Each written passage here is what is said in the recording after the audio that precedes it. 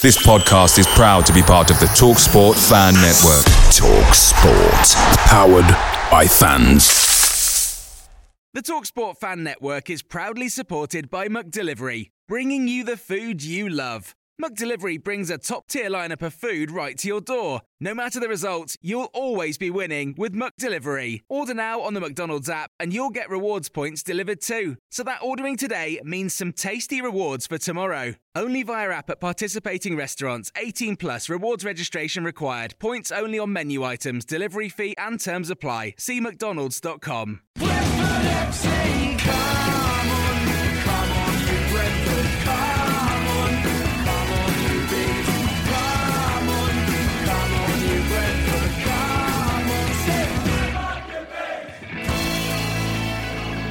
This is the Besotted Pride of West London podcast, and we're relaxed a little bit, but we're still feeling quite vibed up because we've had a really, really excellent weekend off the back of a fantastic win against Leeds United at the weekend now, and it's international break, so we can relax because we know that Saturday we don't have to worry about winning or drawing or who's going to be playing or any malarkey like that. We can actually put our feet up, get on the sofa, get hot chocolates, watch the television, and have a chill-out zone. Maybe even on the sunbed, Bill. Might even be on the sunbed. Some of us may be, and some of us may not be. But listen, anyway, we're back in West London. We're in the George IV pub. Wonderful pub, right in the middle of Chiswick High Road. We were down the toilets just now, as you do. Sorry, that didn't come out too well, did it? And we saw a sticker on the wall there. It was the Leeds United fans had obviously been here before the game, so the word has probably spread far as to how good these pubs are in West London. So the Leeds United fans, they didn't go to Brentford, they decided to come to Chiswick to have their pre-match drink, and they also thought that's probably the best result that they had today, actually getting the sticker to stay on the wall. But we'll talk about that a little bit later. But anyway, it's been a great week, little and large week as well. I'm Billy Grant, and like I said, I've still got a beaming face. Beaming because probably shouldn't be beaming because I think I left the pub about 12:30, 1 o'clock, and left the Globe on Saturday night, and I left characters in there as well. They're all having hot chocolate, of course, hot chocolate and chamomile tea. You know, I also had a chamomile tea as well when we left because that's what happens at that time. But it was a very, very, very good evening. It was like a sort of like augmented evening because everything sort of happened a bit later. 5:30 kick-off, went to finish at 7:30. By the time we got back, it's at 8:30. We sat down and watched the football show on 5. So we watched all the game, the goals going in. We saw the Brentford goal live. Everyone was cheering. It was absolutely teeping tremendous. But like I said, I'm Billy Grant, sitting in the pub. I've got a few characters and they're all smiling here as well. And I'm going to say hello to them. Go to the right. We got the man Jimmy Mack. He's not been here for a year. Last game was QPR apparently, wasn't it? Yeah, last appearance was QPR away last year. Long time no speak, but yeah, good to be back. Thanks for having me. Good to have you back as well. And like I said, last time I was on the banker overlooking the river. It was a very good view. We had the QPR man in the house. We had a right good drink up. And then a few days later, we smashed him off the park, and it was very nice. Yeah, it's always... I broke the mould of my family. My family are a QPR family. And I'm the first one to go away from QPR, so it's always particularly sweet. And we were in the banker that day, and QPR has become a bit of a banker since. So, looking forward to the game in, was it Monday week? Indeed. And listen, maybe we should have got you in for next week's podcast and you could have just done a year anniversary. Could have got you a cake and sung to you and everything. I could have brought my brother with me, actually. That would have been a laugh. That would be interesting, like, you know. We have the Allard. The Allard is back. The Allard, how art thou? Yeah, I'm good. How are you? I'm all... What did you say? I didn't even hear what you said. How art thou? Oh, how art thou? Yeah, good. Just enjoying coming back here, you know. It's a decent pub, this one. It's open mic night again. So we'll be getting on the stage later and... dancing and... I don't know, have you brought your guitar, Jimmy? I think we could finish the podcast off with a live Hey Jude, maybe. I don't know. Excellent stuff. So, Sounds good. And plenty to talk about today as well with the Allard. And I've got Laney. He's just basically he thought, he's going to sort of show his face the last day before he starts rubbing the suntan lotion into his loins and all sorts of stuff. My loins? Blimey, mate. You're down the toilets. You seems like you've got a few issues here. I'm not going away quite yet. I haven't booked anything, but I think I might tuck into a bit of sunshine. I'm really good, mate. 3 wins in a week is always good. We went into those 3 games wondering if we were going to get 3 points, let alone 9. It's been brilliant, and it's we've been waiting for it for a long time, and now it's here. We're kind of really smiling. The season has started at last. We've played a bit catch up, and we are now breathing down the necks of where we thought we would. So. Which is absolutely TV tremendous, great news. And I want to say as well, just quickly, I'm going to get this out of the way early. Don't forget you can catch us on iTunes, Acast and all the good podcast sites. You can go on there. You can also, especially on iTunes, you can go on there. You can subscribe to us. Do that now. Push the button subscribe, and also leave us a little note, because we've gone down there. There's loads of notes left, and you can also rate us as well. If it goes up the ratings, it gets higher. More people listen to us, and you've been fantastic. And we need to give you a shout out. We haven't given shout outs for a few weeks for a few characters out there who have given us the old ratings on iTunes. Thank you to It's the BNA. As well, do you get that? A bit of the all in play. It's the B. You get it? It's the BNA. Yes. Do you like it? It's all right. But still, made us a wicked comment. Nice long comment as well. You go in there, you can read that as well. Mrs. Chandler as well has given us a big up as well on iTunes, and Barksby as well, or Berksby. So it's Barksby. You say Berkshire. Is it Berksby for you? I'd say Berksby. I don't know him or her personally, but I'll go Berksby. I think Barksby anyway, but maybe Barksby or Berksby can actually email us and let us know what it is as well. And also Yorkshireby as well, who gave us a nice comment and also commented on the fact that he or she feels that the Liberal has had an overexposure to Scrumpy as well. So I think that the Liberals are getting a bit of a Liberal Nick's getting a bit of a reputation, isn't he? That's the only Liberal comment that we can actually read out. Indeed, Anyway, but listen. Great week, or great weekend as well. Great 8 days. Like I said, 3 games, 1 in 8 days. And we're going back to Saturday. And it was interesting on Saturday because, like I say to you, there's a bit of a little and large scenario that happened as well. I don't know if everyone saw the situation with Barbe. Came into head-to-head with Leeds star player, Saeed. And Saeed ran into Barbe's chest. Now, he ran into Barbe's chest and he tried to antagonise him, and Barbe burned him as it was.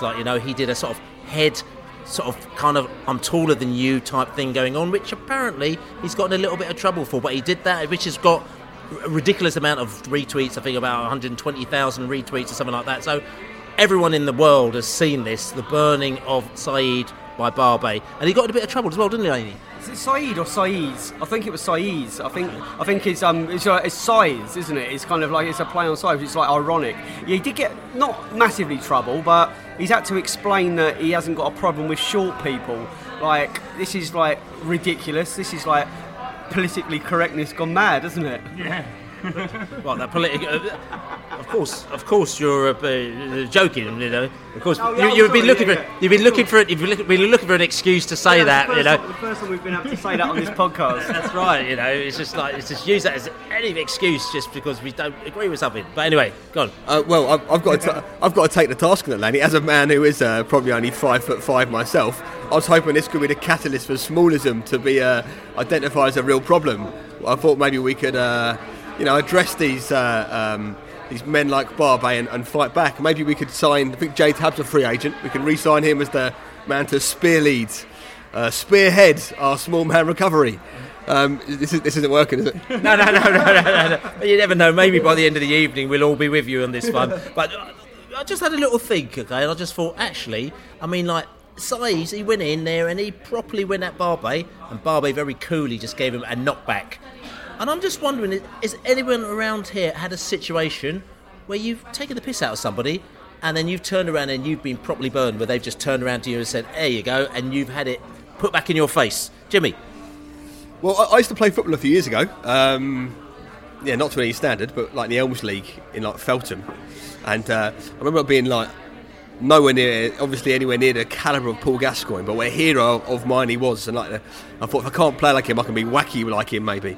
And like, felt it was a bit of a rough and ready area. And we were playing against his team, and me and this fella had a bit of a square up, and tackle goes in, we both stand up, chest to chest.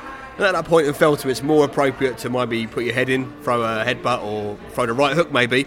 But I thought, what can I do to really sort of like mesh this guy's head? So I grabbed him and I gave him a big kiss on the lips, and the guy was very much phased, freaked out by my attempt of humour to diffuse the situation. The game was finished early, and the whole five-a-side team met me at my car at full time, and I very, very, very narrowly escaped alive. Actually, I still to this day wonder how the windows weren't smashed, and pointed mainly to my teammates. So it was the last time I tried to be a bit crazy on a footy pitch. But that's my one. Blaney, I think you might. You've been talking about this as well, and you've been burning your days, haven't you? Oh, yeah, like Joan of Arc. Yeah, This is almost like a bloody confession. This one, Stockport away. What was it? 97, 98? I don't know. We got a train up to Stockport at ridiculous o'clock, and we were playing spoof in Yates's Wine Lodge, and we were on the Morgan Spice or whatever the version they sell in there is, and a few drinks had been consumed before the game. Let's put it that way. And people of a certain age and people of a certain calibre will remember Bernie Watson. What a fan Bernie Watson was. Bloke that used to wear a big sheepskin coat or a big long leather coat, and he'd smuggle a Alsatian in to most games, home or away. And one of my first ever memories of Bernie was standing on the Ilium Road terrace with a full-grown Alsatian stretching the lead, trying to get the away goalkeeper. But Bernie was a troubled soul. He liked a few drinks as well, and he was like a magnet to trouble. Anyway, this one game at Stockport, he'd the cardinal sin of encroaching onto the yellow lines behind the goal. And he'd been warned 3 or 4 times, and the police had come in and they tried to remove him from the game. And I went down because I knew Bernie quite well, and I tried to have a word and to get him off of it. And it got worse and worse and worse and worse. The more I talked, the more trouble I got in. And the policeman ended up going for his truncheon, and I just made some sort of real rude comment about the size of his truncheon. I ended up being thrown into the restraining cell behind the goal, arrested, and I had to go back up to Stockport, and they tried to have a banning order put on me. So I got off with it, and but that was like me and my big mouth, and I thought I'd be clever with this policeman, and I ended up being arrested. So anyway, there you go. There's like sometimes shut your gob. Yeah, Lord, are you still chilling on this one? Yeah. I mean, these sort of things. This probably won't work because you won't be able to visualise it. But so football, big thing for me. Also motocross. Used to go to loads of motocross races, off-road motorbikes. Used to go with my mates. Probably 5 or 6 of us had a few beers, and at motocross off-road. So you got to kind of sometimes scramble up some slopes. It was really wet and muddy, and there was this big slope just off a road, big slope, and you had to get up there to get to the next bit of the track, or you had to walk miles out your way. So everyone else had a go, and basically there's a bit of carnage on the hillside, people falling over, not quite getting up to the top, grabbing trees, sliding back down. And I thought this was brilliant. I thought, I'm going to nail this. I was right at the bottom on the road, getting ready. Everyone was watching me. Started running towards the hill, then clipped the curve with my right foot and fell flat on my face. That's a shame. And my one, I mean, it's quite hard to think of these ones, but I'm thinking one which is sort of slightly football related, but not really. It was actually the day after we played Stoke City in the final at Cardiff. I remember going to Stoke City, went to Cardiff, played them in the final, we lost 3-0, absolutely gutted. And I remember the following day, and I remember I said to my girlfriend, who's now my wife at the time, and I said to him, I'm really gutted. Tomorrow I've got to go to David Beckham's party, because I was actually going to David Beckham's party the following day. That's the one that he just had before the 2002 World Cup. So she's like, I couldn't get it. So she goes, oh yeah, that's really brilliant. And basically, I was looking after the Mystique girls, which are Lisa Dixon and everything like that. So I was looking after that little crew, and I managed to properly crowbar myself into this. Like I'm saying, so I've turned up. And I've turned up with this thing, and I wasn't in the mood, actually. I really didn't want to go, so I've turned up into this party, and I thought, I don't know anyone, because they were their boyfriends, I'm there by myself. But the thing that I need to do is I just need to pretend that I'm really famous, because if I pretend I'm really famous, then everybody will just start talking to me. So I remember going up to her, and I just started to speak to everyone. So I went up, "Hello, Scylla, how are you?" Like, you know, and she's like, "Oh, that's hello, Al Fayed, how are you? I'm fine, I haven't seen you for ages. Gary Lineker, haven't seen you for years." And the hilarious thing is that they all started talking back to me. They're all like talking to me, and I could see them afterwards thinking, "Who the fuck's that bloke?" Like, you know what I'm saying? It was really bad. So in the end, like, you know, we got there, and there's the photos happening. Victoria Beckham, she came up, right? She came up to us, and she said, right, okay, I'm not sure who the hell you are, but, you know, I said, look, I'm the B, and like this, that, and I just started to sort of make it up. You know what I'm saying? She's going, right, the photos are happening in this room.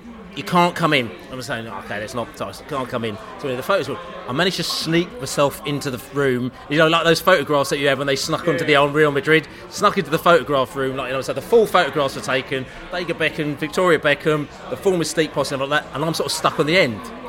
So a week later, it came out, Hello Magazine, and obviously they've sat down there, it's like, Victoria Beckham, David Beckham, Mystique, and another guest. And so since that, for the following 5 years, all my mates used to just call me and another guest, like, you know what I'm saying. But anyway, we're talking about that now. So we're talking about that higher and lower, littles and large. Brentford been playing really, really, really well. But the Leeds match was a fantastic match. We beat them. We got the 3 points. They went back crying. Let's listen to what the fans had to say in the pub after the game. It's always been a hoodoo here, hasn't it? Since 1950, I believe, since last time we won here. But, you know, that's football for you, isn't it? This Championship League, it's one of the worst you could have, really, isn't it? You never know. Any team can beat anyone. And no matter how good you think you are, you're not higher. The manager has a word at half-time, and things can change, can't they? You know, and it's all the players to get stuck in more, I think. And we actually played a lot better in the second half. So we had us chances, and so did you. I don't know. People will blame the manager. People will blame the players. You'll blame certain players, but it's no good sometimes fans getting on players' backs, because I think it just makes things worse. I think we can turn it round, and there's always January transfer window, so you can always look at that, and hopefully we'll buy some players that'll get us back, and I believe get us back to where we belong in Premier. Brilliant night. Griffin Park was rocking tonight, and it was a phenomenal performance, and you could go through the team. They all played so well, and Ryan Woods, even before his goal, I said he's got to get man of the match tonight. He played absolutely brilliant. But we've just been chatting here. Josh Clark, fantastic. Oh, he's brilliant. He's all over the place, isn't he? Unbelievable. He had a fantastic game. Morpay, I thought, looked far more confident tonight. Scored the goal from Wednesday night's giving him confidence. It's just brilliant, absolutely brilliant. Chris Mepham. I tell you something. I didn't realise he came on, and I was going, "Who's that? Who's that guy there?" He looks very assured. Yeah, he obviously came on half time. He never put a foot wrong. I mean, Bob, my friend, was saying how well he played. You know, he's only 20 years old, isn't he? Really, really, really good performance. The crowd were brilliant. Yeah, we're really on the up. All the players look so confident, don't they? Have your thoughts changed on the Smith out, Bob, or are you still waiting to see him? 9 points ago, Smith out. 9 points later, Smith in. So you're saying that you... We'll see what happens in 8 games time. When the cycle comes round again, the bad cycle. So it's all about the cycle. Yeah, it's all about the cycle. Yeah, the unicycle. He's done it a few times, hasn't he? Good bit, bad bit. Is that good or bad? Because at the end of the day, I've got to ask a question, right? love him now. I love him now. They came out and when they equalised, they looked the better team for 10 minutes. And then we came through and we looked really good. We lost a few good players, and it just goes to prove you might get more money, but the grass is never greener on the other side. Grass is never greener. I've been told that in my job, the grass is not always greener on the other side, and you know what? Has proved it. They might be on more money, but who's the happier team tonight? I know we are. UBs. 100% UBs. Come on, UBs. The Dean Smith era, the polarisation of form, how he wins 10 and then loses 10, and wins 10 and loses 10. And he was doing that, and then this year it happened, and we started the season really badly, and at work all the boys are footy fans, and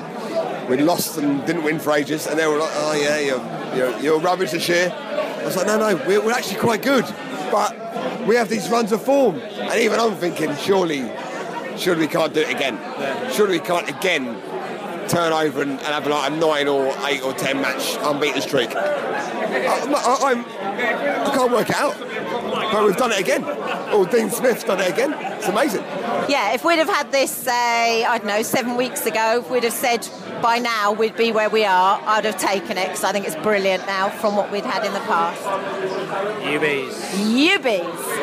With the way the results have gone before the game, instead of looking over our shoulders, we'll be looking forwards, and clearly that is exactly where we are now. So, I think somebody said, and I haven't looked because I try not to look too much at leagues before Christmas, but somebody said we're 3 points off the playoffs, which sounds bonkers. Absolutely bonkers. But if we are, then so be it. But then if Derby County could be like 2 or 3 points off the playoffs, then I think anybody can. Because they're appalling down when they come down here. Yeah, I mean, it shows. I think what I've seen in the last few weeks is how many really average teams there are in this league. It is full of sort of this averageness of teams all they're a bit identikit. They all try and do the same thing. And I think we're a breath of fresh air. I am very, very happy because I have to admit, we've been consistent all year with the podcast. We've kind of been scratching our heads sometimes and wondering when it's actually going to start, when it's going to click, when are we going to get what we deserve. And the last few weeks we've actually seen it sort of come to fruition. There's people that should take a bow over the last week. The players have absolutely been brilliant and been a credit to this football club. But the fans that have had a very expensive week, the fans that have been to 3 games, sung their hearts out, thought the atmosphere at Griffin Park tonight was electric. Leeds United sang, there was a lot of them behind the goal, but Brentford's fans, they really got behind the team, and I think the last week has shown me what a brilliant football club this is, and we're 3 points away now from the playoffs. I'm not taking anything for granted, but even if we just tick over now for the next few weeks, but there's no sign of that. We've got an international break now. Why won't we go to Cardiff now and win? So in the pub after the game, Leeds fans, Brentford fans, very honest about that. The Leeds fans thought they were beaten by a better side. However, at the same time, they did also say that they felt that they just have to make a few tweaks in January for Leeds to go back to where they belong, which is the Premier League. Which is an interesting point, that one, because first thing I'm going to say to you is that do Leeds United, have they got a God-forsaken right to be in the Premier League? I mean, they played us. How many times have they played us? I mean, how many times have they beaten us? I don't know. Have they ever? They beat us once. But yeah, up there maybe. I can't even remember. I'm saying we don't even know. We played them so many times recently, and they've never actually beaten us. However, their thought is that they have their God-forsaken right, and this is not disrespecting them, but I'm just saying that the way they say it, to be back in the Premier League. Teams like Leeds. Teams like Leeds. Now, I'm going to say to you, I mean, looking at that Leeds team, do they? No, no team does, do they? I do have a little sympathy for Leeds fans in that, there's not many clubs like them, really, 2 or 3 that have come down from Europe and fallen down to losing to Brentford, but just ultimately you're as good as you are on the pitch, and we beat them all the time now at Griffin Park, and Saturday was no different, and it didn't look like much of a shining light in the Leeds side at all, really. I think they're going to stay in the Championship for a few more years at the moment. It's more likely they'll be in League One than the Premier League in the short term on Saturday's showing. What's it to us? It's quite interesting. Apparently, a Leeds fan said this fact. He said, to be quite honest with you, we were quite unlucky in that game. He said that Brentford, to be fair, they beat us 3-1, but they also missed 3 chances. They hit the post twice, and they missed the penalty. And we were very unlucky to draw 6-6. Yeah, well, there you go. It's a funny old thing, isn't it? It just seems that you wonder at what point would they ever accept that actually we're here and we're kind of in the short term here to stay, because it's bizarre that these people, and I think some of them go to the games and all sorts, and they're regulars, but they're still in this sort of weird old world where we've outdone Leeds now for all 3 seasons since we've been in the Championship. I would say it's the 4th season, isn't it? 4th. Well, this is the 4th, but the three previous. Yeah, and there's still this sort of fault that they're entitled to beat us, and I mean entitled, properly entitled is, I did a bit of teams like Brentford hashtagging on Saturday evening after I'd had a few beers, and there's plenty of that going on. There's plenty of that going on because there is a belief that they should be beating teams like Brentford, as they say, and what they actually mean is, I think where they get it wrong is teams. Is they're not considering the team, the football team. Is in their head they're thinking club. They actually mean clubs like Brentford, rather than football teams. If you said football teams like Brentford, it's laughable. But they're in the mentality of still thinking that club means more than the team on the pitch, and it's bizarre, to be honest. I find it weird. It was. We missed 3 golden chances to smash them off the park. Were we really that good? We weren't as good as we have been. 2 hit the bar, which they could have been a bit lower, and they could have been great goals. The penalty's the one, really. I think you're going to have long shots from distance. We didn't, at Birmingham they had a great shot from distance. It come off the post. I think they go as down as like close chances, and we're not. All those aren't going to go in. But they actually outperformed. They out kind of percentaged us, Leeds, on Saturday, which is very, very rare. You see that, so I think with Brentford at the moment is just that we there's a lot of people that were panicking early on, and it's kind of this is like part of this relaxing now into this transfer window, into this international window, is the fact that we can kind of like reassure ourselves that how good we are, and that teams like Brentford mindset that some of these kind of really ignorant, I would say, fans of other clubs have got, it's only going to last for a certain amount of time, because we're here to stay. We're not going anywhere quickly, and nor are they. So we're going to become a kind of a permanent fixture in this fixture list for them. So we're going to be playing them quite a lot over the next 3, 4, 5 years. Leeds aren't going up. The thing that bucks the trend here is Wolves. They've been doing the teams and they're on a bit of a roll at the moment. But will it last there? It probably won't. So I thought, Leeds, it wasn't a massively one-sided game on Saturday. But what was particularly pleasing was that we still won because of that, right? So Watkins misses the penalty, they get the equaliser, which was a bit of a gift, and then probably after the second half they had a good 10-15 minute spell where they were probably winning the midfield battle, and at that point they looked maybe more likely to score the next goal. We set off them though. I thought. Well, we were losing the midfield battle, I thought, and the substitution was good. So Sawyers wasn't as effective as he had been. I think he came off, didn't he, from Mokotjo? Yeah. And that, a great sub from Smith, and we're able to find that momentum again and push on to get the win. And that was like, earlier in the year that wouldn't have happened. That's where it starts falling away, and we start bemoaning our luck that we didn't put them away when we could have. We had the second go, we changed the system, and the players had the confidence they can come out and play well. For me, that was really pleasing part of the win, and that's probably the best part of it, that we managed to come at them twice and in the end finish it quite comfortably. I've got to ask this. It's funny because we've had a run. We haven't done that well on paper, but we've all said that we've been playing really brilliantly. Everyone's kind of ignored us, to be quite honest with you. But now we've actually come into the fall. We've won 3 games in a row, and we're 8 games unbeaten or whatever it may be. And everyone's crowing about us, even though, to be quite honest with you, the football that we play is probably not quite as good as when we were not quite winning the games. But what happens is that when you get that situation, you get players that people start putting their eye on. They start talking about them. We had it last season. People are talking about Vibe. Oh, Vibe. He's a person to look out for.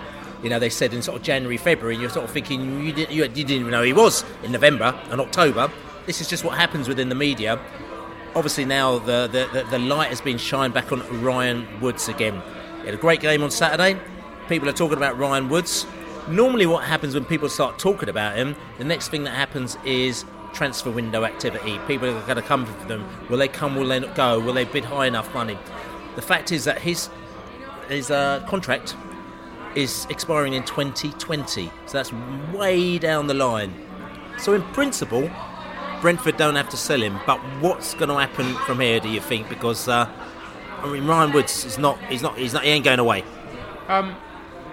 This maybe will be a bit different to some of the previous windows in that respect, because, like you say, he will still have 3 years on his contract. It's either 3.5 or 2.5 at that point, I assume. I can't even work it out, but one or the other.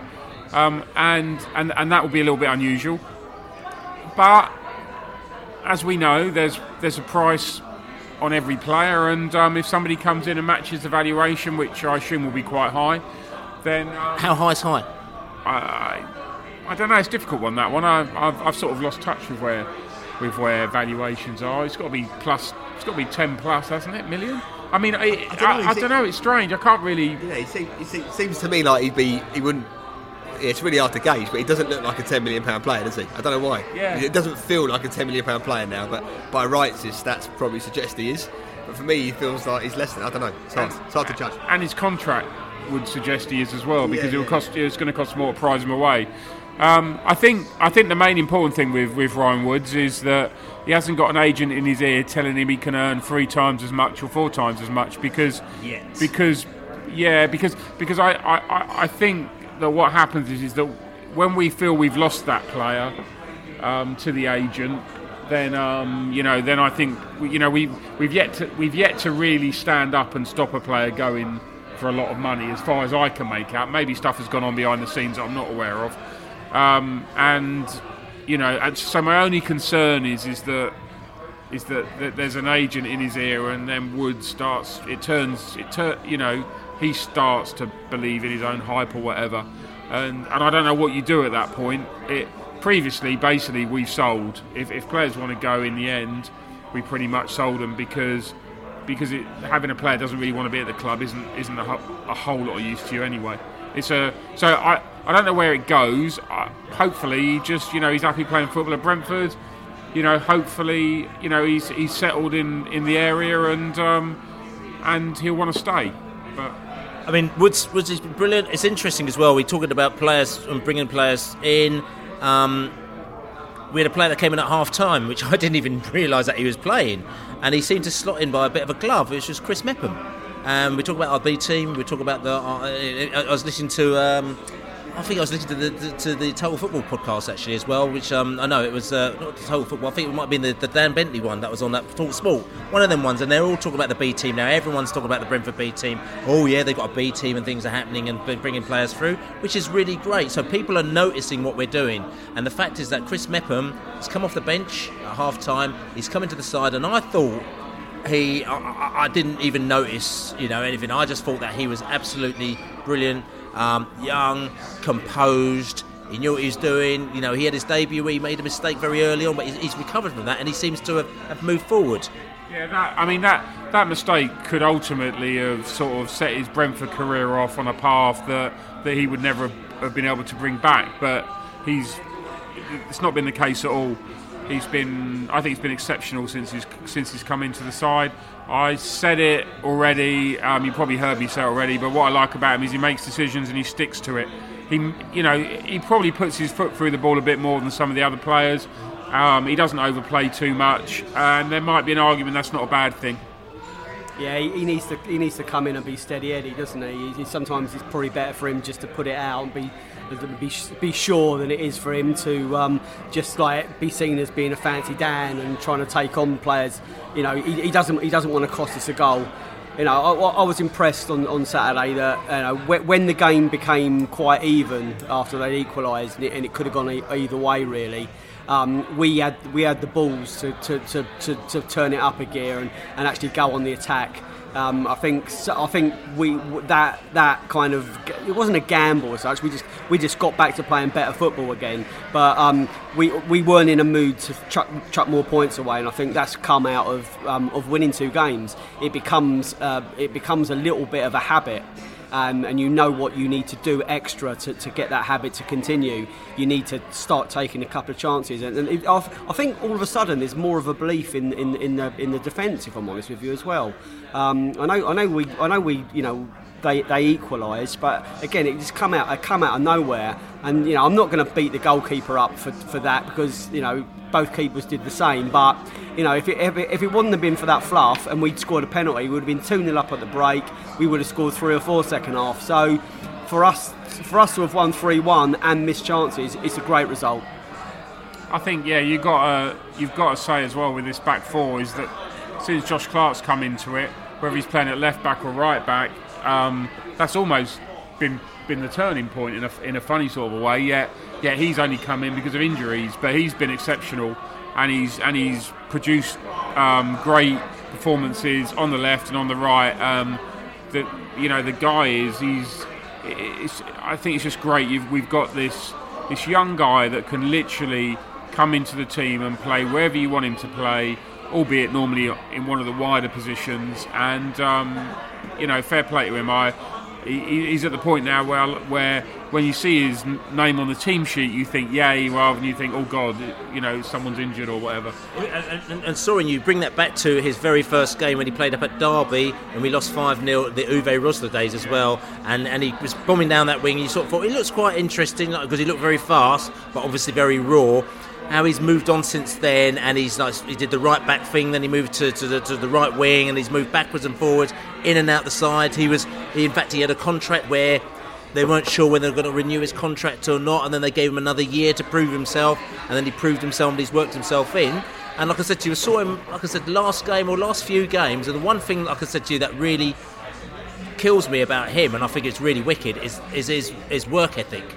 He's forward, he's back, he's marking players, he's all over the place, working really, really hard. And maybe a lot of these things are the things that you don't see with other players. And I'm not knocking on players, but like whether or not it's Colin or other players who have been in our side, which have a different type of work ethic to him. And we're going to maybe talk about this later, how certain players actually fit in with the way that we play.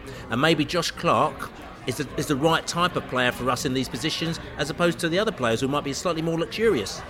It's not many players that do it the hard way like Josh Clark has. I remember that game we lost 5-0 to Derby, and he come on and he started, I think, didn't he, right wing, and like I say, he was the shining light of it was quite a dim light actually, but there was no light anywhere else, but you could see something there. There was raw talent there, and you've seen it ever since. But probably even after that game when he's come in, for a long time you wondered if he was going to be the weak link, or if he'd be the one who was targeted. And oh God, is it like 10 man plus Josh Clark? Then all of a sudden it changed. But actually, he's scoring goals from now and then. He's putting the assist in.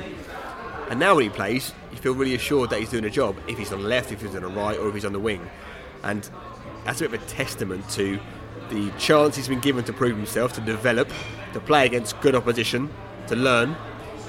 And actually quite a good model for how the B team should go.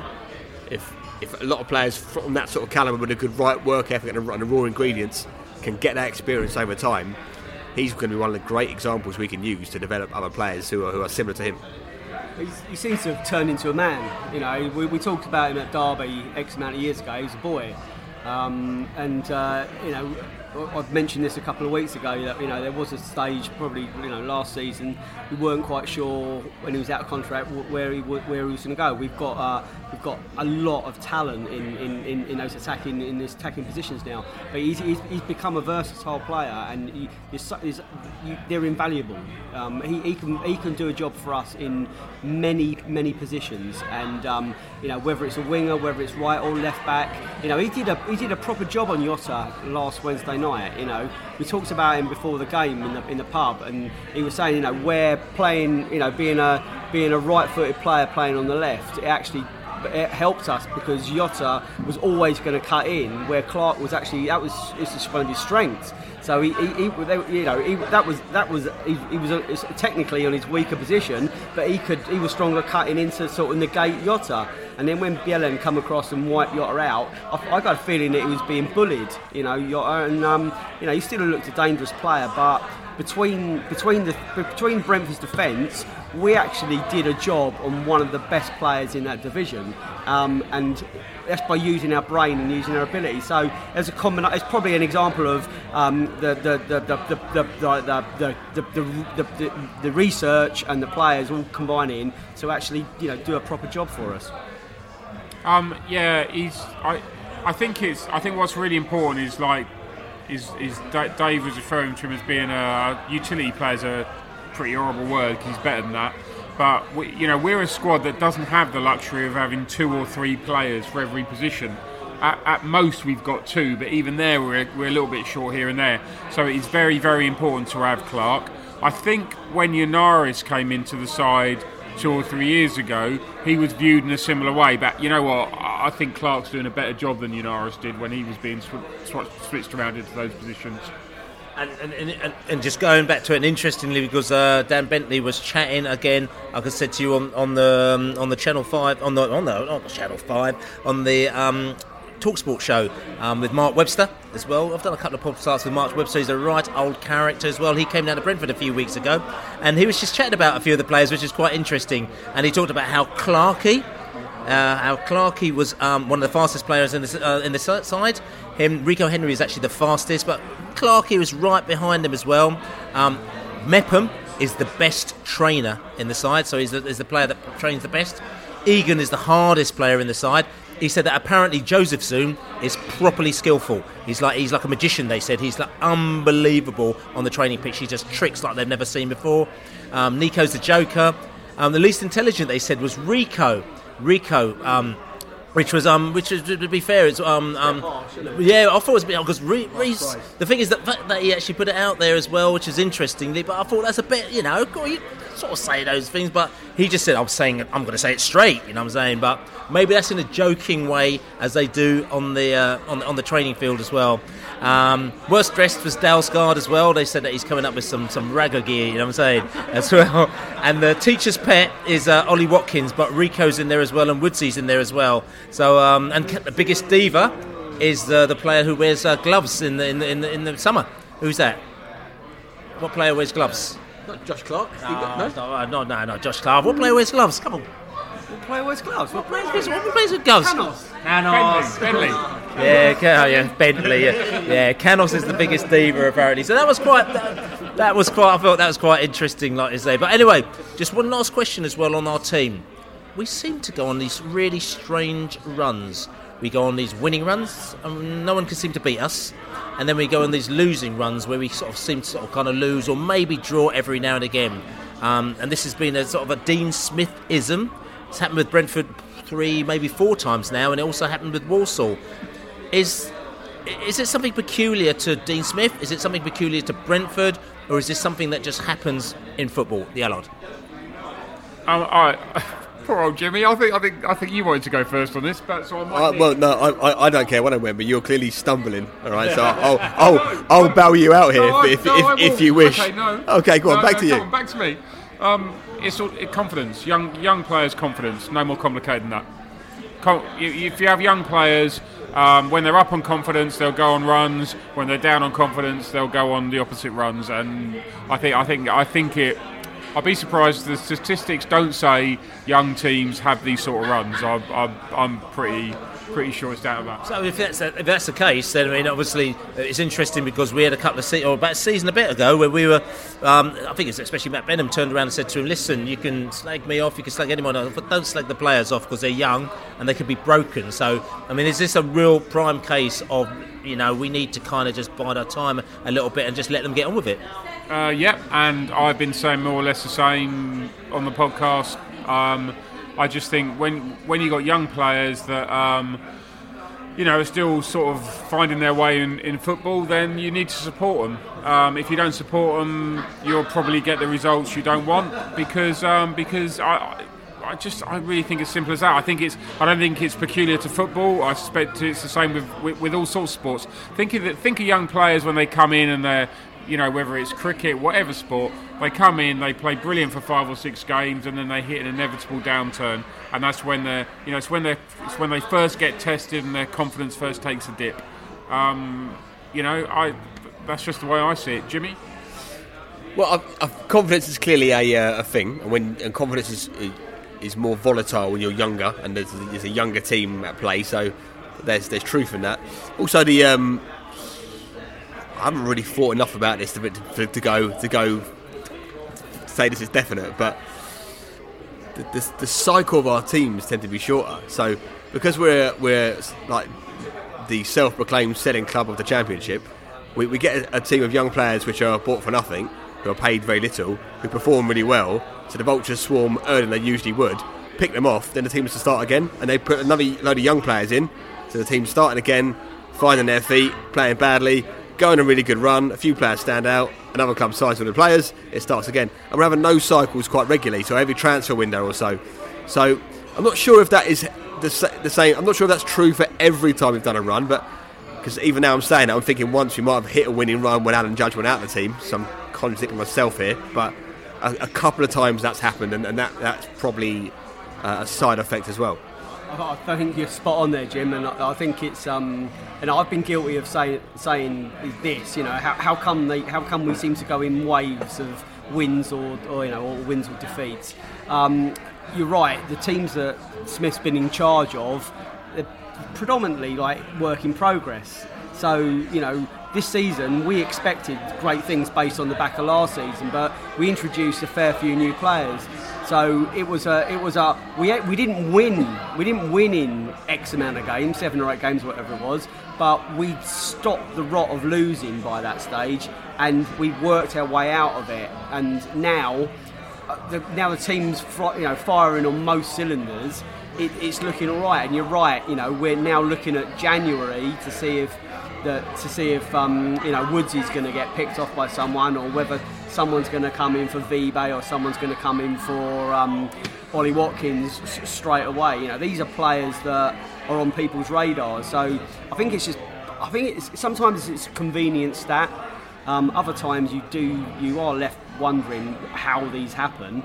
But again, it goes back to the stat I said a couple of weeks ago. It's better to be winning 2 than drawing 1, or winning 2 and losing 1, and getting on like more stuttering runs. They might look like lose 2, win 4, draw 1, lose 1, win 3. But it's about the points total you get over the season. It's a 9-month season. And talking about the 9-month season as well, because again I've been chatting to quite a few different fans around the country from different clubs, and interesting you talk about teams like, say for example, Bristol City. Everyone forgets that Bristol City at the beginning of the season, when they played us, they were sort of kind of down the bottom there, and they weren't doing too much, but they've gone a bit of a run, and now they're in the top 6 or in the sort of playoff places, and they're doing really well. They're playing Man United in the next round of the Cup, and again it's one of those things where at 1 minute you ain't doing nothing, next minute you are doing something. So we think it's almost like, and I'm saying that, look at Sheffield Wednesday at the moment now. Sheffield Wednesday, 1 minute they're sort of doing all right, the next minute they're doing really badly, they want to sack their manager, then they win a couple of matches, they win away at Villa, so they go on their run. So what I'm saying is that Leeds United, again, at the beginning, everyone thought they're going to win the league they thought they're going to win the league by sort of the end of August. They thought, we're having it now. Next minute they've gone on this ridiculous run where they haven't won any games. So everyone, as Brentford fans, we all think it's only us, and what's this all about, and this is disgraceful, and we get really angry. But if you actually go and sort of kind of micro look at all these other teams, there's so many other teams having similar type conversations with us. Some of them are a little bit more chilled out than we have been, because they're just used to it. They just say, this is just what happens, we're cool about it, Leeds United fans aren't too cool about it at the moment now, because a lot of them want to try and get rid of their manager because they believe that they should be going up. But in general, it is kind of say one of those scenarios, and I think one of the situations is that you've got to look at how you're playing. You've got to look at how you're playing, and Bolton Wanderers were playing a particular type of football. At the moment now, they're just grinding out the results, but they're a particular type of team, and Burton are another one. They beat Millwall on Saturday, but I think they had one shot in the game. But they beat them. They're grinding out the results. We weren't doing that, and we ain't doing that. So we're in a different scenario to ever. So maybe we just need to chill out a little bit, because a lot of other teams in the same situation. I've got to say again, isn't it lovely to see the way that we've been consistent?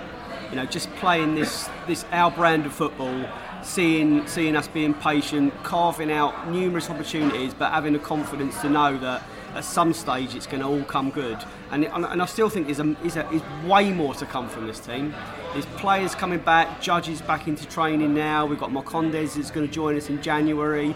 There's things that are like Joseph Soon, I think's like really coming to his own again now. It was, he had a bad start to the season. Now he's being creative. He's looking like trouble. Woods is looking like a man destined for way greater things. He should be playing for England at some stage, I'm sure.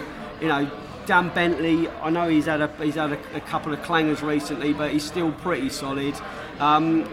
We've mentioned Josh Clark. We've got some quality running through this team, and Makocho is coming on. We haven't really mentioned him at all season. There's players in this team now that are Dalsgaard. You've got Bielin, both might be going to the World Cup. There's Brentford players. It is really incredible, and it's not bigging up the team. I think there's still more to come. We're way not the finished article yet. All good. Excellent. So listen, and we're way not the finished article as well. And you're talking about these players who play for Brentford. Some of them fit within the Brentford team. We've also had players that haven't fitted in the Brentford team, or other players that have left and haven't fitted into other teams. So in a minute, we're going to be talking about players and teams, and whether or not you need to have the right players to fit the right type of team, and exactly how that works. So we were talking amongst ourselves before the podcast here, and we were thinking about this. We were thinking, who is Brentford's biggest misfit who's ever signed for us, ever paid for us? And we sort of came up with quite a few answers, and we decided we're going to post it up on Brentford Besotted Facebook page. So if you go to Besotted Facebook page, which is facebook.com/Besotted. We also tweeted it out on Besotted's Twitter as well. And it's been going quite mad this whole night. People have been coming up with all sorts of ridiculous answers as to who the biggest misfit for Brentford is. Lainey, I know a couple of people come up with biggest misfit for Brentford, and the reason why we're talking about this is because we're going to be discussing now, we're going to be talking about exactly, do players have to fit in with the ethos of a side? If you've got a team, if a player is brilliant, does that necessarily mean that that player is going to play well in that side? Or do the team and the players and everything have to fit? Do you necessarily mean that you might have to get a player who's not necessarily maybe technically brilliant, but he may fit into a team and he's absolutely fantastic for that team? And I think this is the whole thing that's come out of it. And Lainey, we've signed some players who have been some proper misfits, haven't we? We have. And they fall into a lot of categories, these misfits. They are either people that have come down from a high level and have achieved in the top flight and come down to Brentford and couldn't give a monkeys, or they're players that have been signed by accident, players that haven't been scouted and managers have taken a backhander to sign. There's lots, or players that have come through the system and they look good as rookies, but they never quite made the first team. We've got some real interesting ones here on Twitter. Some I agree with, some I don't agree with, but this is what people are saying. This is nothing to do with me. So we'll start on the first one. This one came in very, very quickly. Paul Davis, the fucking prick. Which is quite harsh there by the dog catcher.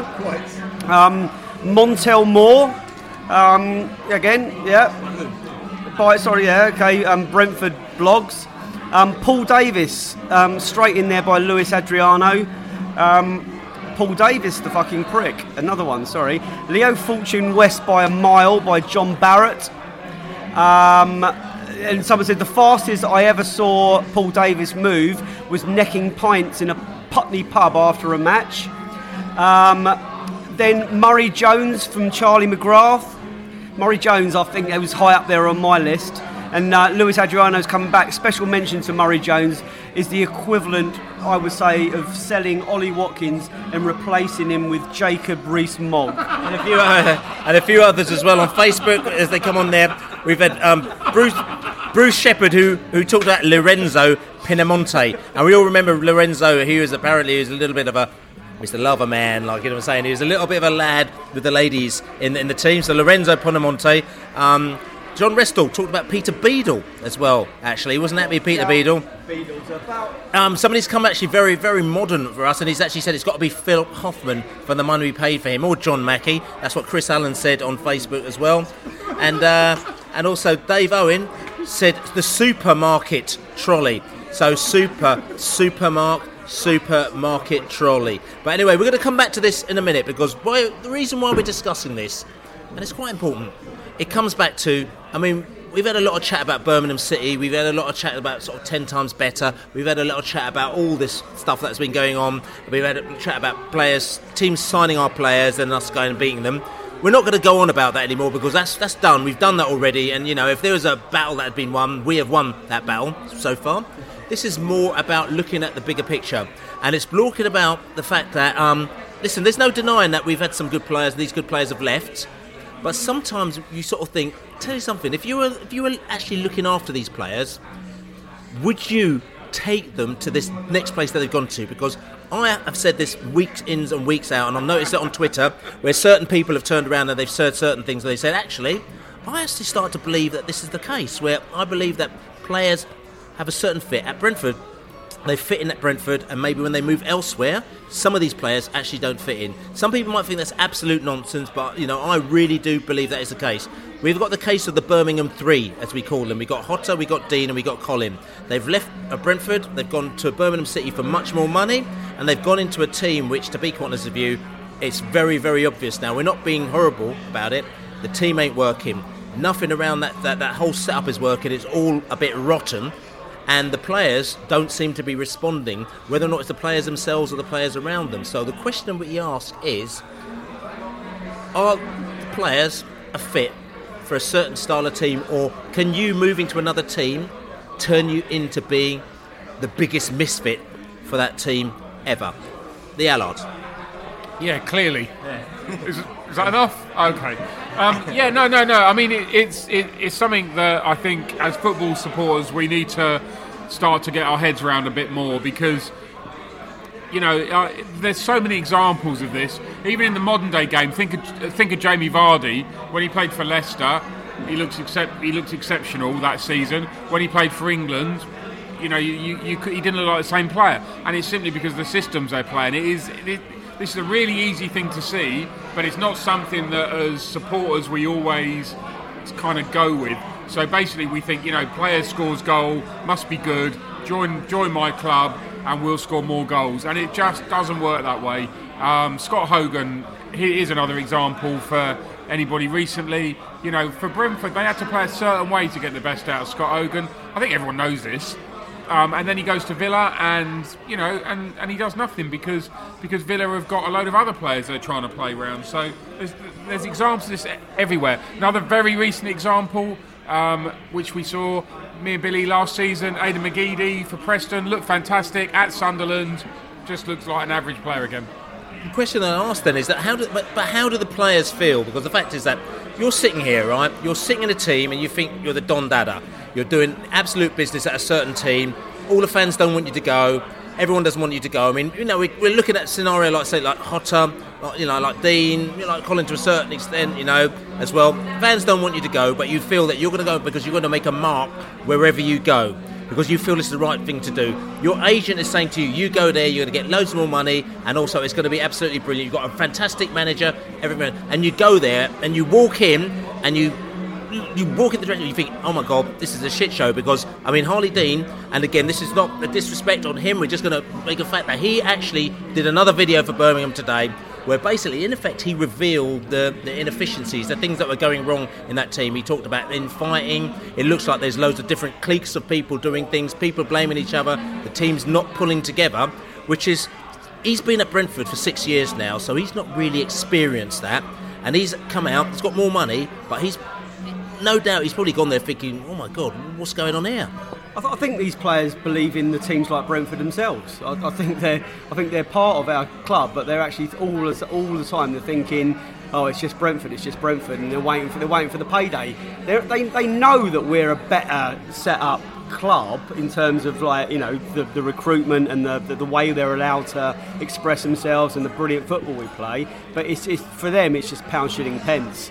It's like teams like Brentford can't afford to pay us what I can afford at Birmingham, and there's no way on God's earth that Colin and Jota went to Birmingham to live in Birmingham, and nor did Harley Dean. They went there just for the wedge, and Hogan, he would have gone anywhere. Both players, him and Jota, were saying they would only go to the Prem, and they ended up in the Championship. And they're fallen flat on their face professionally, but financially they probably won't have to work again ever. Again, this isn't something. I mean, we see it through our eyes because we're Brentford fans. So we can sit down there and we can say, Jota, we loved you here. You shouldn't have gone elsewhere, because it's not only about your football style, but it's about you're getting screamed off the bar and people love you and you get a vibe, and you're a player that actually survives off vibe. You get a vibe, you get people into you, and then you play very well. So that's very, very good. It works for you. So you actually play even better. At Birmingham City, as we said to you, you turn up there, 20,000 fans in the stadium, really dead atmosphere, and no one gives a monkeys if you're on the pitch. Now, for me, this is. I mean, we see this ourselves, but we're not the only fans that see this as well. This happens in other teams as well. I mean, we're going to talk to James from Sheffield Wednesday in a minute now, but like I said to you, this happens in other teams where we've had players or come in from one team to the other, and it hasn't happened either, has it? Yeah, I mean, it's football-wide, this. It's this people, and it's the same, we change your managers. There's this ridiculous idea that you sack a manager, get a manager in, that will solve all the problems.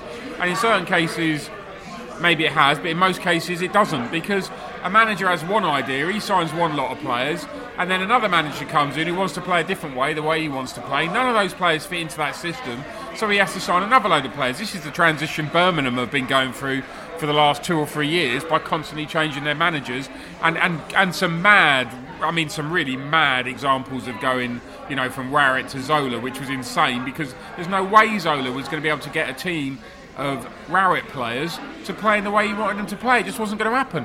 So, but it just is something that, and you know what? Everyone sort of, there's always this thing about Brentford and people, want plan B and all that stuff. But what I love about the club is we've got a way of playing. We sign players to fit into that. We've had the odd misfit in the last few years, but in general, most of the players have fitted in. The only misfits I can really think of have been 2 centre forwards who were, probably, 2 6-foot plus centre forwards who basically were brought in to do Plan B. Who are they? Sorry, who are they? Well, obviously Hoffman and not everyone knows though. All right, yeah. Hoffman and Misfits, and we got them to do this Plan B that everyone talks about. But guess what? It didn't really work. So just do what you're good at and get better at it. So listen, and talking about other teams, we're going to just chat to listen to, because we got James Marriott from the Wednesday Week podcast, and he's also talking about a couple of players that didn't quite work out other places, but they've done all right at Sheffield Wednesday. Hi, it's James Marriott from the Wednesday Week, the Sheffield Wednesday podcast. So a player that we signed from Leeds, and they told us at the time, very happy to tell us at the time on social media, that he was a terrible player, was Tom Lees, who joined us probably over 3 years ago now, and he's gone on to be, an absolute rock at the heart of our defence. I think the reason it didn't really work for him at Leeds was it was quite a young defence, and we found that at Wednesday he does work better when he's got an experienced centre-half playing next to him. He's generally played alongside Glenn Louvens, who's got oodles of experience, so I think that's why it's really worked out for him. But considering the fact they let him come to us for free, even though he was within contract, it was an amazing bit of business, and he's been linked several times with multi-million-pound moves to the Premier League. Barry Bannon was a similar sort of case. He wasn't particularly rated by Villa or by Palace when he was there, came to us, and it's worked really well for him, and I think that's because we've allowed him to kind of play the role that he wants to play, and he's got a really good relationship with the fans, and I think that really kind of spurs him on. He's very much a confidence player. On the kind of flip side to that, a player that we signed last summer was Alman Abdi from Watford, who was very well thought of by the Watford fans. I've never known a sign someone and see quite so many kind of tweets from fans of the club that he was leaving, wishing him well, telling us what a great player that we'd got. And it's just not happened for him. It's not happened for him at all, to be fair, at Wednesday. He's had a lot of injury problems, but when he has played, we've not really seen any of this kind of magic that the Watford fans told us that he could do. That's not to say that it won't happen for him, but at the moment, it kind of looks like one of those signings whereby, for whatever reason, it's just not going to work out at Wednesday. So thoughts on Sheffield Wednesday? I mean, like I said, similar issues. I mean, in a different type of way to us. I mean, they got players in that they feel that have made good. So Sheffield Wednesday has become the home for players who weren't necessarily felt at home at Leeds United and Palace and Villa. And maybe these other clubs are sort of a lot bigger. I mean, Sheffield Wednesday is quite a big club, or they think they're quite a big club anyway. You know, they in the Championship sense. So maybe these other clubs, they just felt that these players were superfluous to Leeds, and they came to Wednesday. And as he said to a very important thing is that he said Barry Bannon, he came to there and he fitted in from day one, but also he had a great relationship with the fans. And I think one of these things are really important for a player to strike up a great relationship with the fans, because if you've got a great relationship with the fans, fans love you. Look at Canos. All of a sudden, I think it takes your playing level up 1 or 2 notches. Potter again, fans loved him. They took his playing levels up to 1 or 2 notches. He's got to Birmingham City, and not be funny, they're just like going, prove to me, mate, prove to me. So he hasn't got that same kind of love. So that brings me on to Brentford Misfits. And I was going to go with John Mackey, actually. I think that's a really good example. It was mentioned earlier on Twitter. Someone texted it in. I got a really good memory of Hereford away when we were under Butcher, and I thought Mackey seemed like a real steady Eddie at the back, but he was rubbish. And the 89th minute we were 2-0 down, and he'd come over to the fans. It had gone out for a corner, and he was trying to get the ball back from the Brentford fans so he could rush a corner. And every time he'd come to one of the fans to get the ball, it was thrown to one of their mates, and he was chasing it like a dog, playing piggy in the middle. It was a really great memory, and I think he's selling fruit and veg now. But you were talking about wingers with good relations with the fans. Paul Brooker is another one.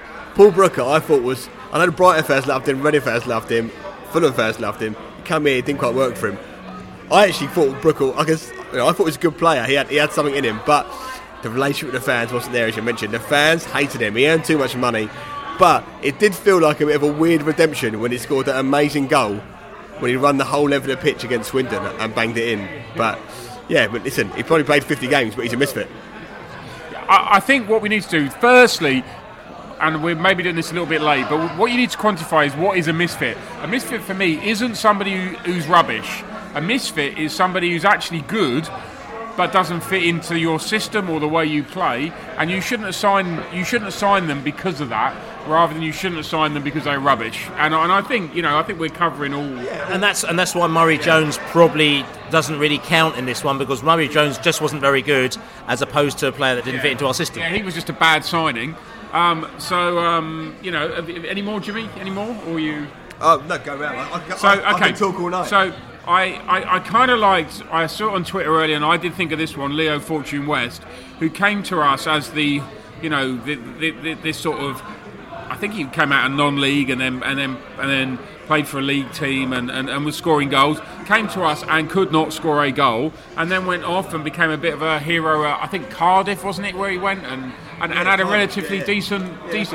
That's what I mean by misfit. Is somebody that comes to you and is awful, but then goes off and actually carries on being as good as he was. So I'll give you another one. When basically we signed a sweeper when we didn't play with a sweeper, John Buttigieg. Yep, Maltese player, played as a sweeper. We signed him. Tried him a little bit as a sweeper, then decided we weren't going to play with a sweeper. No real place for him in this team, and just came on. Maybe did a bit of substitution and occasionally played, but a good player. And that's kind of my example of what I would call a misfit. Well, That's a very good. I think you've defined it perfectly there. So good players that don't quite fit into the system, bought like luxury items, really a bit. Lewis Grabham, I would say, is one of those for Brentford. Obviously went on to do better things, but at the time didn't really fit into our system. So he was a misfit. Chuka Akpom, again, come down and did his thing and had an attitude problem. Probably didn't quite fit in. I'm not sure about what has he gone on to do since. Well, he hasn't. He's huffed and puffed everywhere. He's a good player probably, but he's got an attitude. But maybe he's a bad example. Les Ferdinand, he played one game for us. We didn't like the look of him, but I would say the biggest misfit in my time at Brentford is Will Grigg. And the thing is, and you know that I've been defending Will Grigg for months and years and years. And at the end of the day, he got a big signing on fee. We almost signed him to Celtic in the close season. It didn't quite come about. But Will Grigg, he is the best ever, is what I'm going to say. And you know that I'm always going about Will Grigg. It's interesting, actually. Eddie Rinn on Facebook said that he thought that Joe Allen was a misfit, which is, I don't know. Yeah, he's a right old character. If he's a misfit anyway, a properly character, isn't he? The Allot. I think the main thing is we've seen there's a lot of misfits. And I think we got a team of misfits, Dave. Do you want to give us? No, you do it. Okay, so our team of misfits. Lewis Adriano. Louis Adriano. In goal, number 1, Ashley Bays. Number 2, Bradley Walsh. Number 1 album. Number 3, Kenny Sansom. Possibly, yeah. Number 4, Ian Bolton. Okay, next. Number 5, Alan Whitehead. You won't be pleased with that one. No, he's not happy with that. Number 6, Paul Davis, already mentioned. Captain, apparently. Yeah, and captain. Big misfit. That's what he's brought in for, though, wasn't he? And wasn't he going to be player coach or something as well? Number 7, Paul Brooker. Hey, I'll cheer him. Jimmy's up with that. Number 8, Tom Finney. Yeah, got him from Cambridge, apparently. Number 9, Murray Jones. We've already said, is he really a misfit? Number 10, Neil Shipley. He wouldn't fit into much, would he? No. He misfit into his jeans. And number 11, probably the biggest misfit ever at Brentford, Rod Stewart. I think there's two. I think that's good. And I think there's two been missed out from that. Is Graham Ricks as well? No, Ricks was quality. Ricks was good. He was good. For us? Yeah. No, he's okay. Yeah. And Paul Merson? Paul Merson, I don't actually remember seeing Paul Merson. He played well. He played well for us, I thought. I tell you, I'll give you another misfit. The Tottenham super sub that came down to Brentford, Gary Brook. Absolute misfit at Brentford. Coutinho? Yeah, another one. Yeah. And what about we mentioned it briefly earlier? Between recording, Liam Moore was mentioned. Yeah, he's a bit of a misfit. Three-time misfit. Three-time misfit, and he's gone to do better things. And what I really miss about Liam Moore not becoming an established player was that I heard the campest song Everyone on the Terraces sung when he was playing for Brentford. Simon Moore was in the team at the time, and it burst out, more, Liam and Simon, more. If only, what could have been?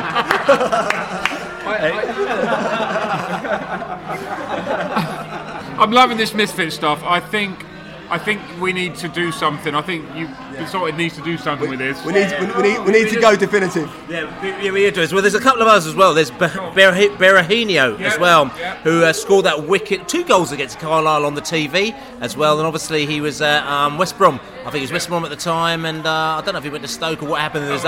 When he was at West Brom, there was talk of him playing for England and all sorts of stuff, you know. That's right. But he got into a Twitter spat, and Uwe Rosa was very unhappy with him and sent him packing back home as well. And there's also the player who did end up playing for England as well, Antonio. Who came from Mikel Antonio, who ended up going to West Ham. Yeah, he was at West Ham as well, and it was actually Carl Hutchins who actually recommended him to Brentford and put him into a game against Staines Town, wasn't it, Staines? Maybe Andy Scott snubbing him's got him the Watford gig. Well, I think. I don't think that's completely fair, to be honest with you, lady.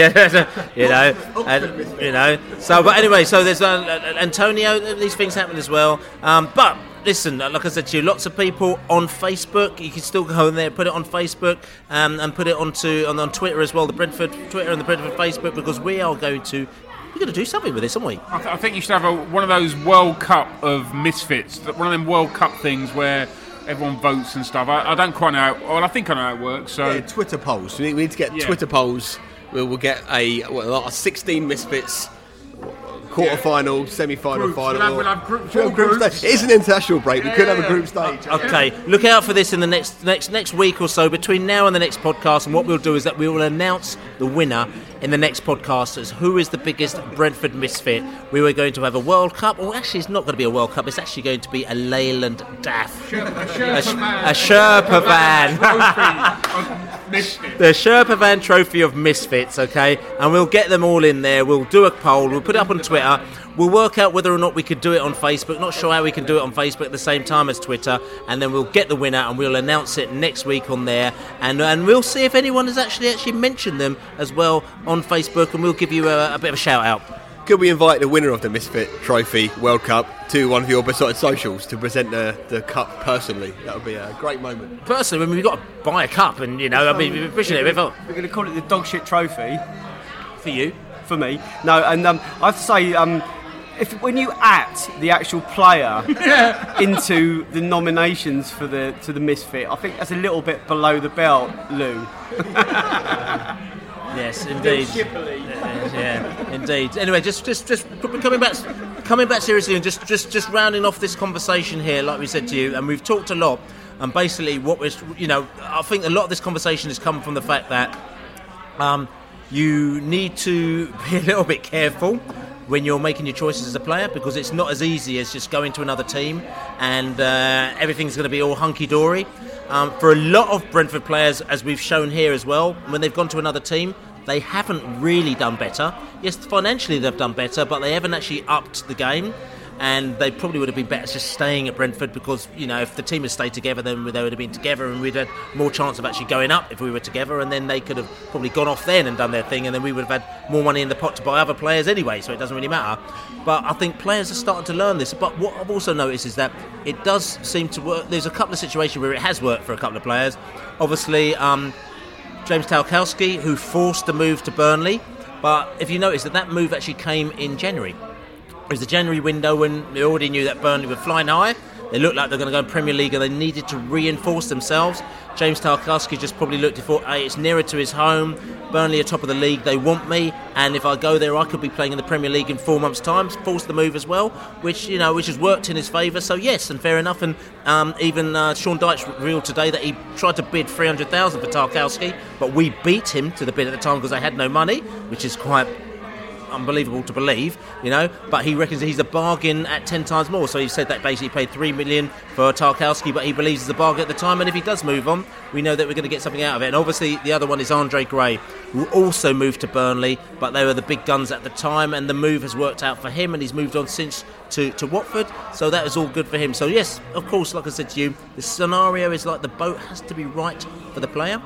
These players have found the boat that's right for the player, but more often than not, you have to be very, very wary. Your Scott Hogans, your Hotters, your Deans. There's other players that have gone out there where things haven't worked out too well. And like I said to you, biggest Misfit, the Leyland Daff Sherpa van trophy competition. We'll be running that on Twitter, and the next week we'll announce it in the next few days. But anyway, we've got more things to talk about, a few more things to talk about, so we'll be talking about those things after this twang.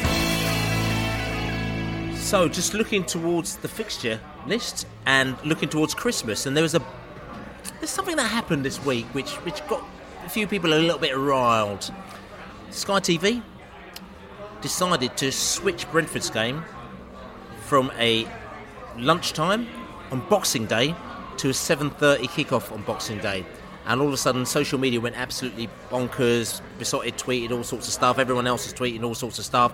And basically saying how unfair it was that Brentford fans and Aston Villa fans were subjected to a match at a 7:30 on Boxing Day, which is meant to be at family time.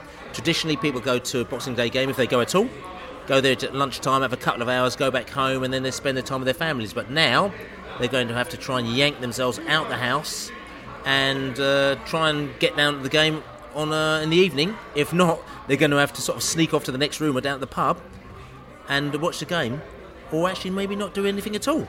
It's more than that as well. It's Boxing Day is traditionally a day where, I mean, I'm speaking for myself, but I know lots and lots of people do it too. You take the family to the game. There's like 3 or 4 generations of fans that go to the game. It's a tradition. You do it in the morning, you get it out of the way, and then you go back and you have leftovers from the previous day. So if you're going to go to Brentford on a Boxing Day, unless you live very close to the ground, that means you can't drink all day because you're going to have to drive. There's no public transport. There's no trains anyway. So it's really going to be difficult for a lot of people. And then we did the poll on Besotted. 43% of fans who voted, 750 fans voted. It's a huge straw poll. They said it's going to affect. They don't know how they're going to get to the game, or they won't be able to get to the game. There's a few people that have come on, or quite a few people have come on and said they couldn't have gone to the earlier game, but they can now. So there's always, obviously, there's some people it affects. There's other people it doesn't. It's hard to work out which way the balance is. But Boxing Day, 7:30, it seems very, very awkward. I feel sorry for the people that work for the club too. None of them want to work there on a Boxing Day evening. Let's not get this out of proportion. No one wants this, but it's something that's forced on us, and we can't do anything about it.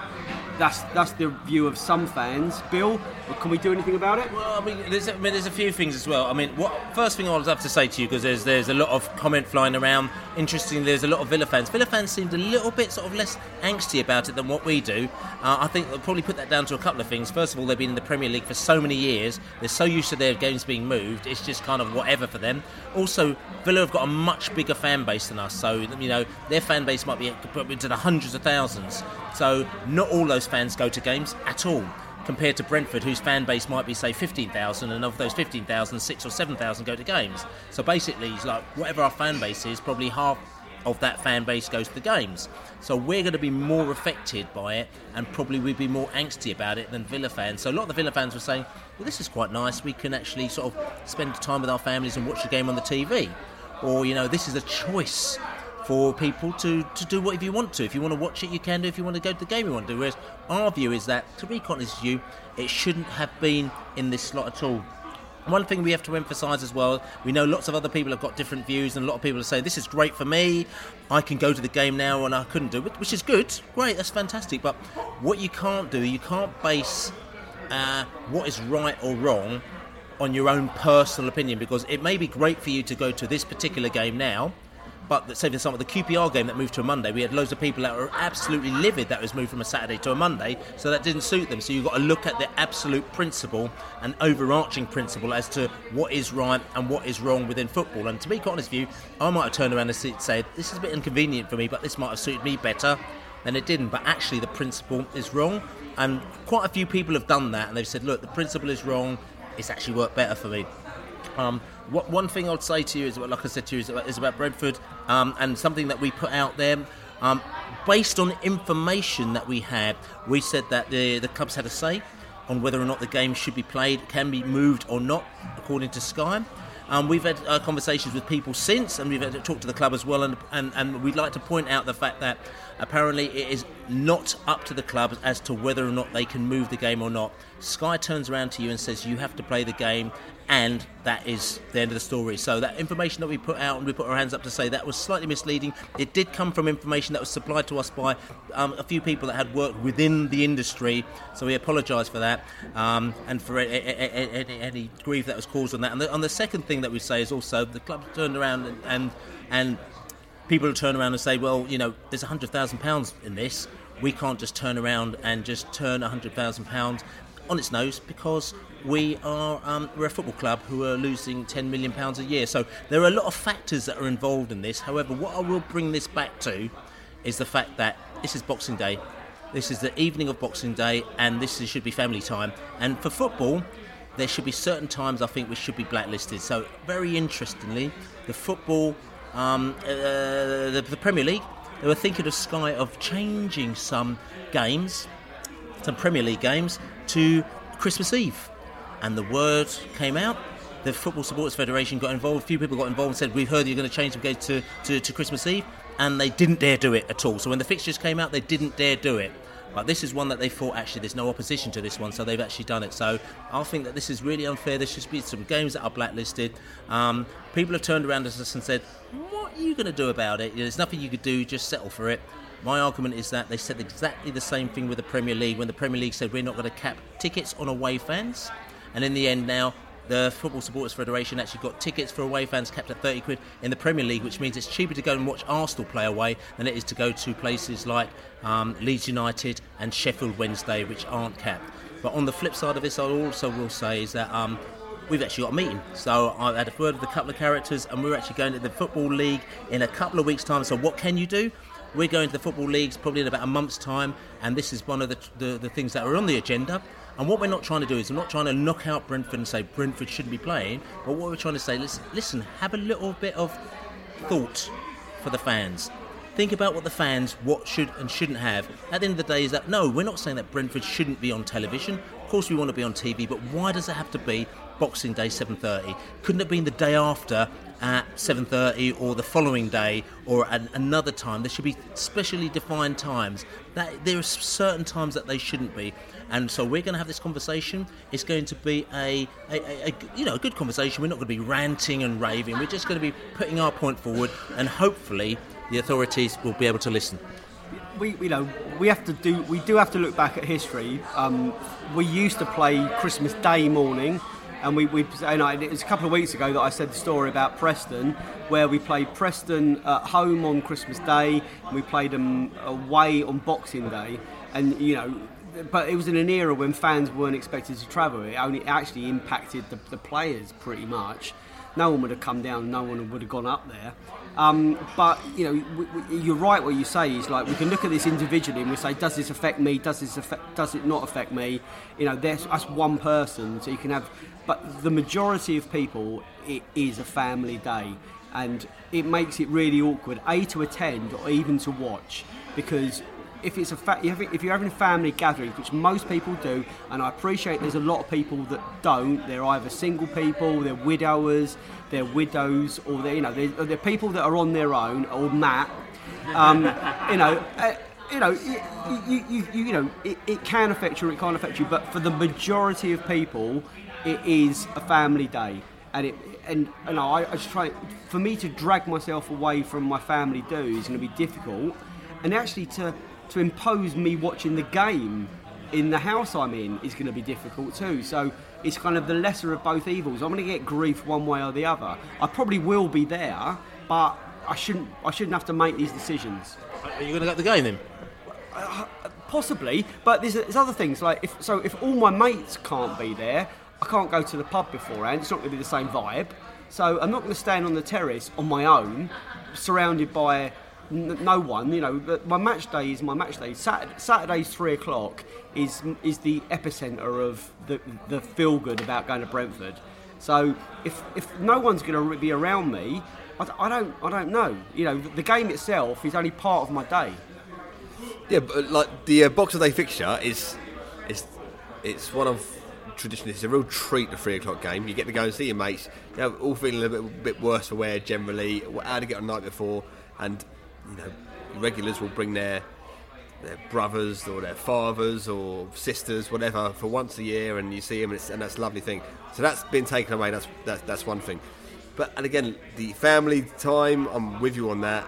In the evening, it's very hard to justify to your wife, your whatever, your friends, your whoever, that you're going to go to the football game. And you know what? I live in Brentford. It's easy for me to get to. But even I'm thinking, man, do I really want to go to the game that evening? It's a time I like being at home. I like spending it with the family. I mean, and even then, if I'm at home, unless we sign Del Boy and Rodney and Sky call it a Christmas special, it's going to be very hard for me to turn it on and justify it. This is a time for special television. I'm going to ask you as well a question. I mean, you're talking about, you live, I'm not being funny, but you live a lot closer to the ground than I do. It takes me an hour and a half by public transport to get down there. If I have to drive, I'll pay a little bit less. But I'm actually in Brighton for that day anyway, and I'd already negotiated to come up for the 2:00 kick-off game. No way that I can come up for the 7:30 kick-off. But for you, you're like 15 minutes walk down the road, and you're still considering going to this game. Now, what would happen if we were actually playing at Aston Villa? What would you be doing? Well, this is a good question. I mean, when we're playing away on Boxing Day, I've probably, of the last 7 away days at a Boxing Day, I've probably been twice, and this takes months of planning. You got to drop it very early. You got to send it to the family early, and generally you're going to the game and you come back as quick as you can. You're hopefully home by 7 or 8 o'clock. But what if it's a 7:30 kick-off? Well, you're not going, are you? Really, end off. The Villa fans, I know, we don't expect a portion of them, but some of them are like, oh yeah, kind of whatever. But for me, I'm thinking, God, this is like, I know actually there's one, which is the Sutton Coldfield Villa Massive, who I speak to quite a lot, and they'd already planned to come down, so they'd booked into the Globe at, I think, about 11:30, so they're going to come down very early, they go straight back afterwards, and they're going to get back down by 6 o'clock. That was their plan, and I've seen that they've been complaining massively because it's absolutely thrown their plans afoot, because all of a sudden now, obviously, their day's been absolutely mashed up. The Allard. There's a lot of different stories here. I think it's unreasonable to expect away supporters to travel to a game that kicks off at 7:30. I just think it's completely unreasonable. There may be some Villa there may be 1,600 Villa fans that live in London, to be brutally honest. So it's still quite possible. I mean, they'll sell out their allocation anyway. That's 100%. And that is it. It's not as everyone go, oh well, the Villa fans aren't moaning about it, but understandably, there's an element that live in London. Understandably, there's another element that wouldn't have come anyway that can now watch it on TV, so they're happy. But there's an argument to say that if you travel and you love travelling to watch your team, and all of a sudden this has been taken away from you, you feel a little bit gutted. You know what I'm saying? I'm trying to get to that. I'm just saying that, but there's people that will fill in and say otherwise, and that's why the noise from Villa isn't maybe as negative overall, because there may be some plus points. For me, look, in terms of Boxing Day, I'm quite lucky when it comes to football. I'm not lucky when it comes to spending time with family, because normally my partner works on Boxing Day. So in terms of football, it gives me the opportunity. There's an argument that says, oh, double football. I can go to a non-league game at 3 o'clock, and I can go to Brentford in the evening. But you know what? I can't really be asked to go to Brentford in the evening. Boxing Day for me is going to a game in the afternoon. My mum and dad in recent years have become regulars at Brentford for the Boxing Day kickoff. The first thing they said is they won't be coming in the evening. So that's for sure. They'll probably come to Hampton at 3 o'clock. So we'll probably go there. Will I get to Brentford at 7:30 in the evening? It's probably not high on my list of priorities over Christmas, if I'm brutally honest with you. I might get there, I might not. But I like you say, I think there are some time slots that should basically be untouched. I mean, what is next? Is it Christmas Day? But Christmas Eve has been stopped. But I think the problem with Boxing Day is that the precedence has been set already. Certainly Newcastle played in this slot a year ago. I think it was Sheffield Wednesday, but someone correct me if I'm wrong.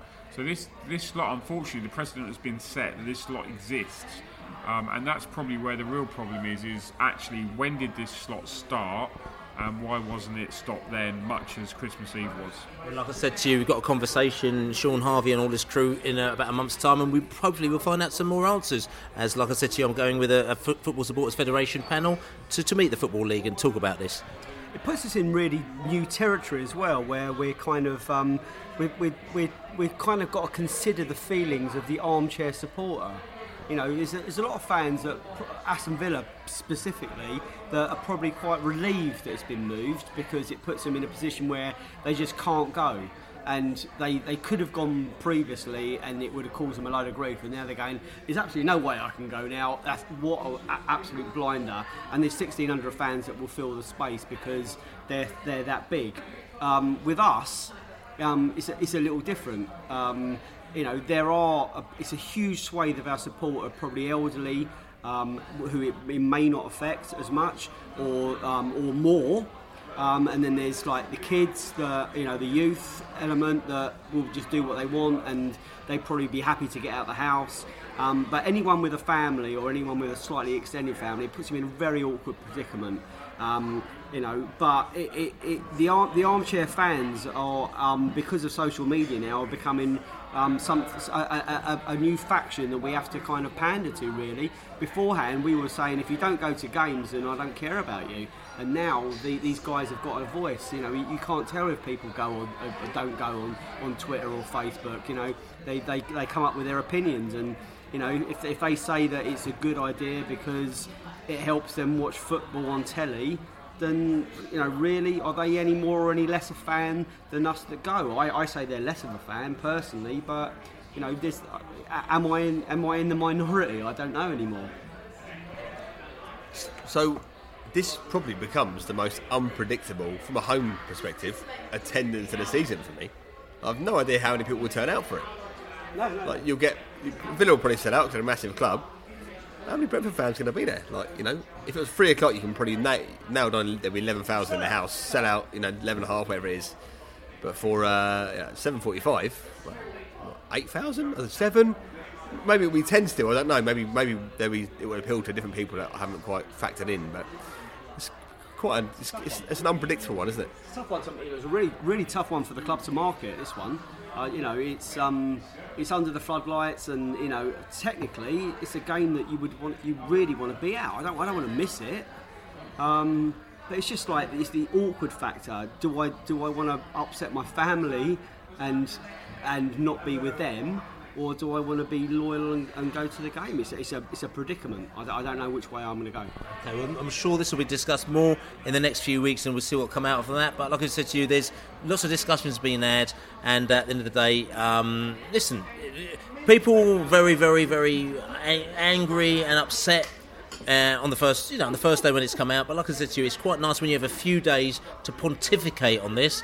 And as you say, there's a conversation that's been had around the table here, which we'd like to think is quite balanced, and it's actually quite heartfelt as well. You're seeing on both sides as well. We don't want the club to miss out on any sorts of money. We don't feel that the club is at fault here. Personally, I feel that it's the football authorities and the Football League who have not actually sorted the deal out, and they're not thinking about the fans, not thinking about the clubs, but they're just basically saying, you do what we say, and I think that's very, very unfortunate. But listen, there's one other thing as well we want to say to, little gossip and bits and pieces. Andy Scott, who was our ex-manager and has now become our chief scout, it's been announced today that he has now got a job where he has now become he's a technical. Well, let's say he's a technical director at Watford. Whatever that means. So he's now rejoined.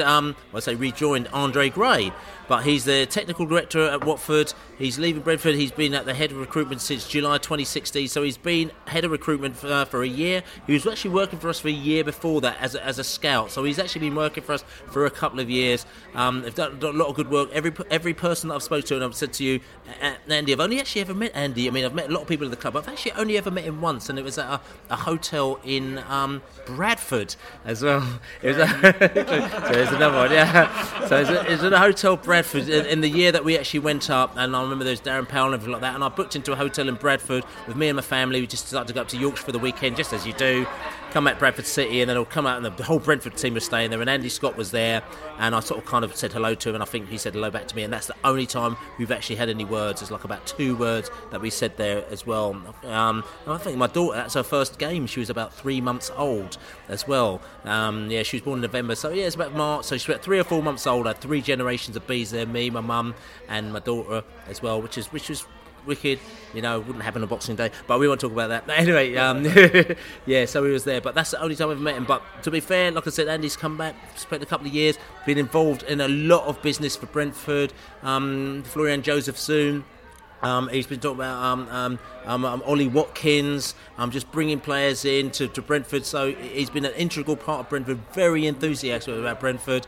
And I'd like to say to Andy as well, he's like I said, I don't know you personally as such, but obviously done a good job. He's got another gig elsewhere and he's moved on. So fair play to Andy Scott, and we wish you all the best in your new gig at Watford.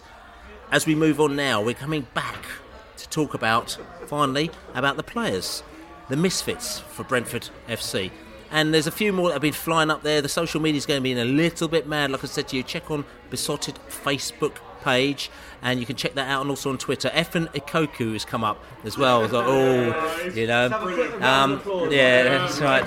That's Del Baker has come up with that one as well. He's also talked about Mark McCammon. Mark McCammon has come up in a few places as well. There's quite a few people who are very unhappy about the supermarket trolley, like, you know, as they say. Yeah, John Mackey, Andy Moore as well come up with the supermarket trolley. Mark McCammon. So talking John Mackey.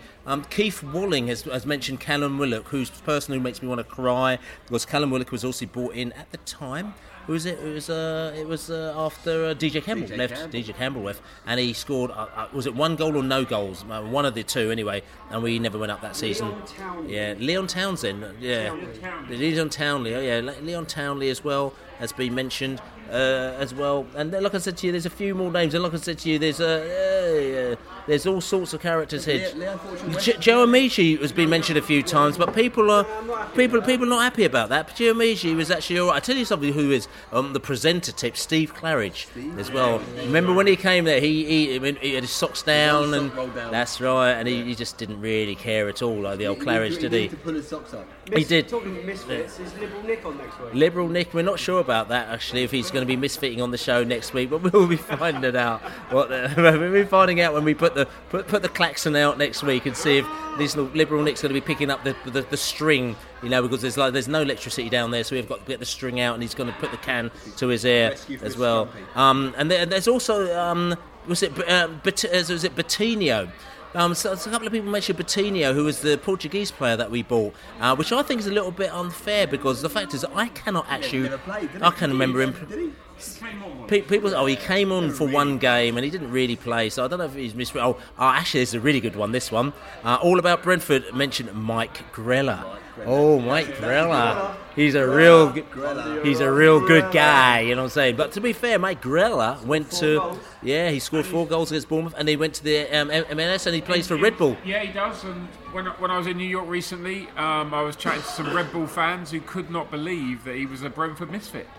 Yeah, well, there you go. And as Misfits as well, Bradley Wright Phillips. Is he a Misfit as well? What do you reckon? You could put him in there. He didn't quite come off, did he? He was signed to get us promoted, and it didn't quite happen. Yeah. So anyway, listen. Like I said to you, we're going to be doing that. It's going to be about Harley Dean at Birmingham. Okay. Well, I think, yeah, as you sort of seamlessly put into it, obviously this is how the conversation has all started because of players moving elsewhere and not quite fitting in. But I also would say, to be fair to him, to Hotter and Colin, it's very early days, because things might turn around at Birmingham in the next 2 or 3 or 4 months. They've only been there for a month or two, and maybe if they sort it out, then it may be a different scenario altogether. I'm thinking of that band T-shirt, the Misfits, that we could have in the with Harley Dean's face underneath, his skeleton face. Maybe we could sell that in the club. Anyway, let's move on from that. Listen. This is the Besotted Pride of West London podcast. Thank you for listening to us. Thank you for subscribing to us. Thank you for giving us the comments. Thank you for checking us out. The social. Just go into the Besotted website, besotted.com, and just click on social. We'll have the tickets on sale, hopefully within the next day or so, which is all good. We'll have some good news for you on that one as well. Our posters are almost out and done. We've got A2 posters which are almost out and done. They've all gone out in the last couple of days by courier by the day, so hopefully she'll be with you. We've had a few problems logistically on that one as well, but other than that, everything is all good. We're having a chill out weekend here. I'm chilling, we're chilling, we're all chilling. Don't know what's going to be going on. At the end of the day, we are going to say, because we're very happy with our team and we've done very well this week.